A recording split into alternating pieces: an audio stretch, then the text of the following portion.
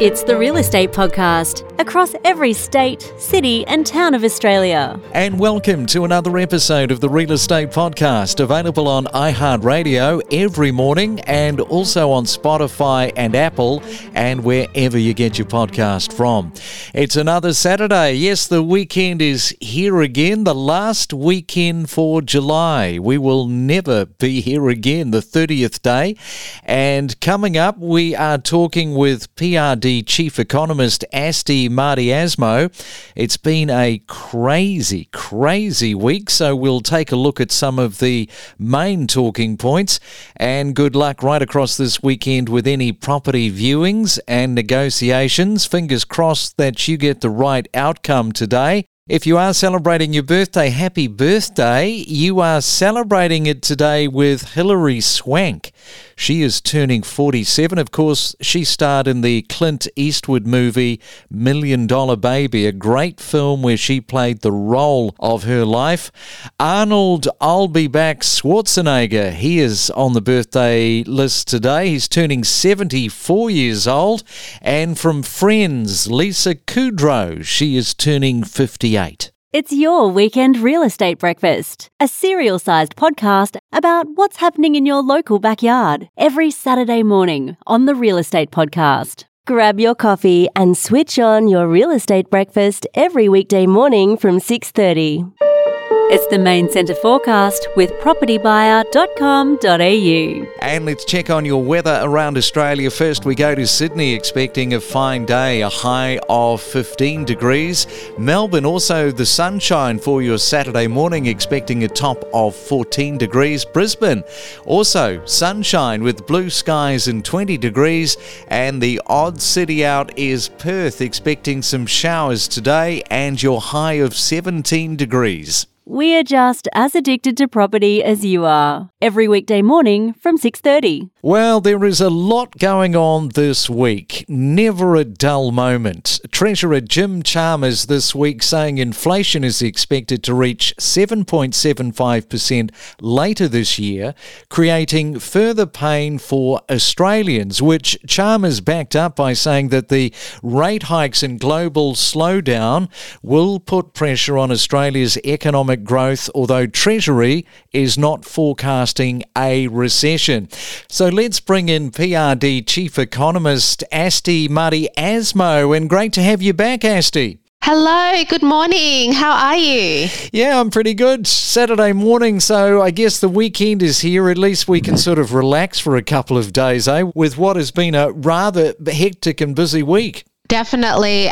Look, I think it's all been exacerbated by the fact that Parliament is sitting as well this week in terms of what Parliament is thinking about doing to tackle cost of living, to tackle climate change, a lot of the things that we're all talking about right now, inflation, everything. And like I said, with Parliament sitting, you just never know what might be introduced next week. Yeah, exactly. What is happening next week? Well, maybe a little bit of a hint. It might include a bit of a rise, do you think? Look, Tuesday is definitely, here we call it, in my office anyway, in the research team, we call it cash rate party day. It probably sounds wrong to say that it's party, but it's more sort of like all of us literally refreshing F5 at 2:30 p.m. on a Tuesday to see what the RBA is going to be doing or what it is that they've decided. And so there is definitely that nail-biting kind of, are we going to have a breather? Who knows? Maybe the weekend breather might, go a little bit longer. If they're going to give us a breather of like a stable cash rate, or if it is going to go up, then whether it is going to be 25 or 50 or 75 basis points. I think a 75 basis points is going to be quite extreme, and I will say that it will have a very high ripple shock event, throughout all of our people and our economy if that does happen. I think you are an optimist, absolutely, if you think that there's no cash rate rise coming on Tuesday. But I think you're right. I think that there's a possibility. I think without doubt it's going to be another 50 basis points, but there is a strong possibility that it could be 75, without a doubt in my mind. I think at this point, because the predictions when it comes to inflation is as high as it is, USA, even though they didn't fully announce it, they announced that their national accounts were in the negative for 2 quarters in a row, which puts them in a technical recession. Our own treasurer have said, 7.7, like you've just said, by the end of the year. Inflation data came out at 6.1. And so there is definitely that pressure, I suppose, to try and get inflation under control. And the RBA has been put under review. Jim Chalmers announced it late last week that they are going to be under review on how they manage their monetary policy, inflation, their governance, the structure of their board, and that he would like the report and the recommendations by March 2023. And so there's, we might think that March is still quite a long way, but in reality, considering Christmas and everything, there's about 6-7 months away. Yes, good points. And of course, the Treasury has announced that it will be a 32-year high if it hits that 7.75% in December.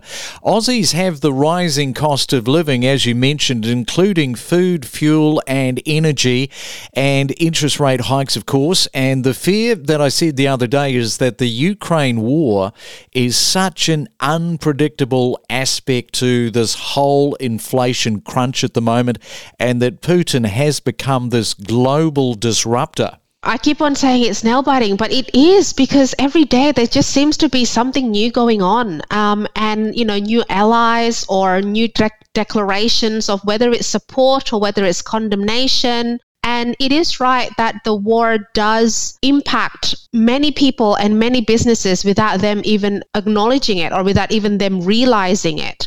And that can be anything in terms of the supply of a goods or a service, particularly for us here in Australia, construction material and anything else that we import from other countries, because anything that happens because of the war will also impact free trade agreements. It will impact all of the ins and out of transport and freight. And it's not just what the war is doing. China is still having their zero COVID policy as well. And so the combination between the two does wreak havoc on the supply chain globally. Yes, and what are you predicting around the job market, given that jobs now might start to go a little bit negative? This is a very interesting one, because if you look at Seek.com right now, there are so many jobs being advertised. And I know in our own office, for example, we have 2 vacancies that we have not been able to fill for the past 4 to 6 weeks. And I know that there's a lot of other executives and a lot of other managers and HR managers who are scratching their heads as to where they're going to be able to find people. But at the same time, we are getting more return residents from overseas coming back into Australia. International students have definitely increased. We're up to 120,000 this year. And the same thing with overseas long-term stay visitors who are coming back into Australia in droves. And so, the numbers for that have increased from around 4,000 or 5,000 last year to up to 150,000 this year. And because of that, we'll start to see some of it translating into our job market, which is why, we might start to see that sort of negative growth in the sense that there's less jobs around. But overall, though, if we compare it to, say, about 12 months ago, there is actually still more jobs on the market. And at the moment, even though it may seem that there's going to be less jobs because there's less people, it's about the specific skills and specific industry that actually need people who are experienced and people who have the skills and have the relevant qualifications and relevant experience. And that's the part that is still quite hard to find right now in Australia. Yes, and sticking with the job market, because there is quite positive, there's a lot of positivity in and around it. Households, of course, won't feel any of the benefits of higher wages because inflation is going to cancel that out, which is a real shame because, thinking about those mortgage repayments, that's when you really need to see that flow on.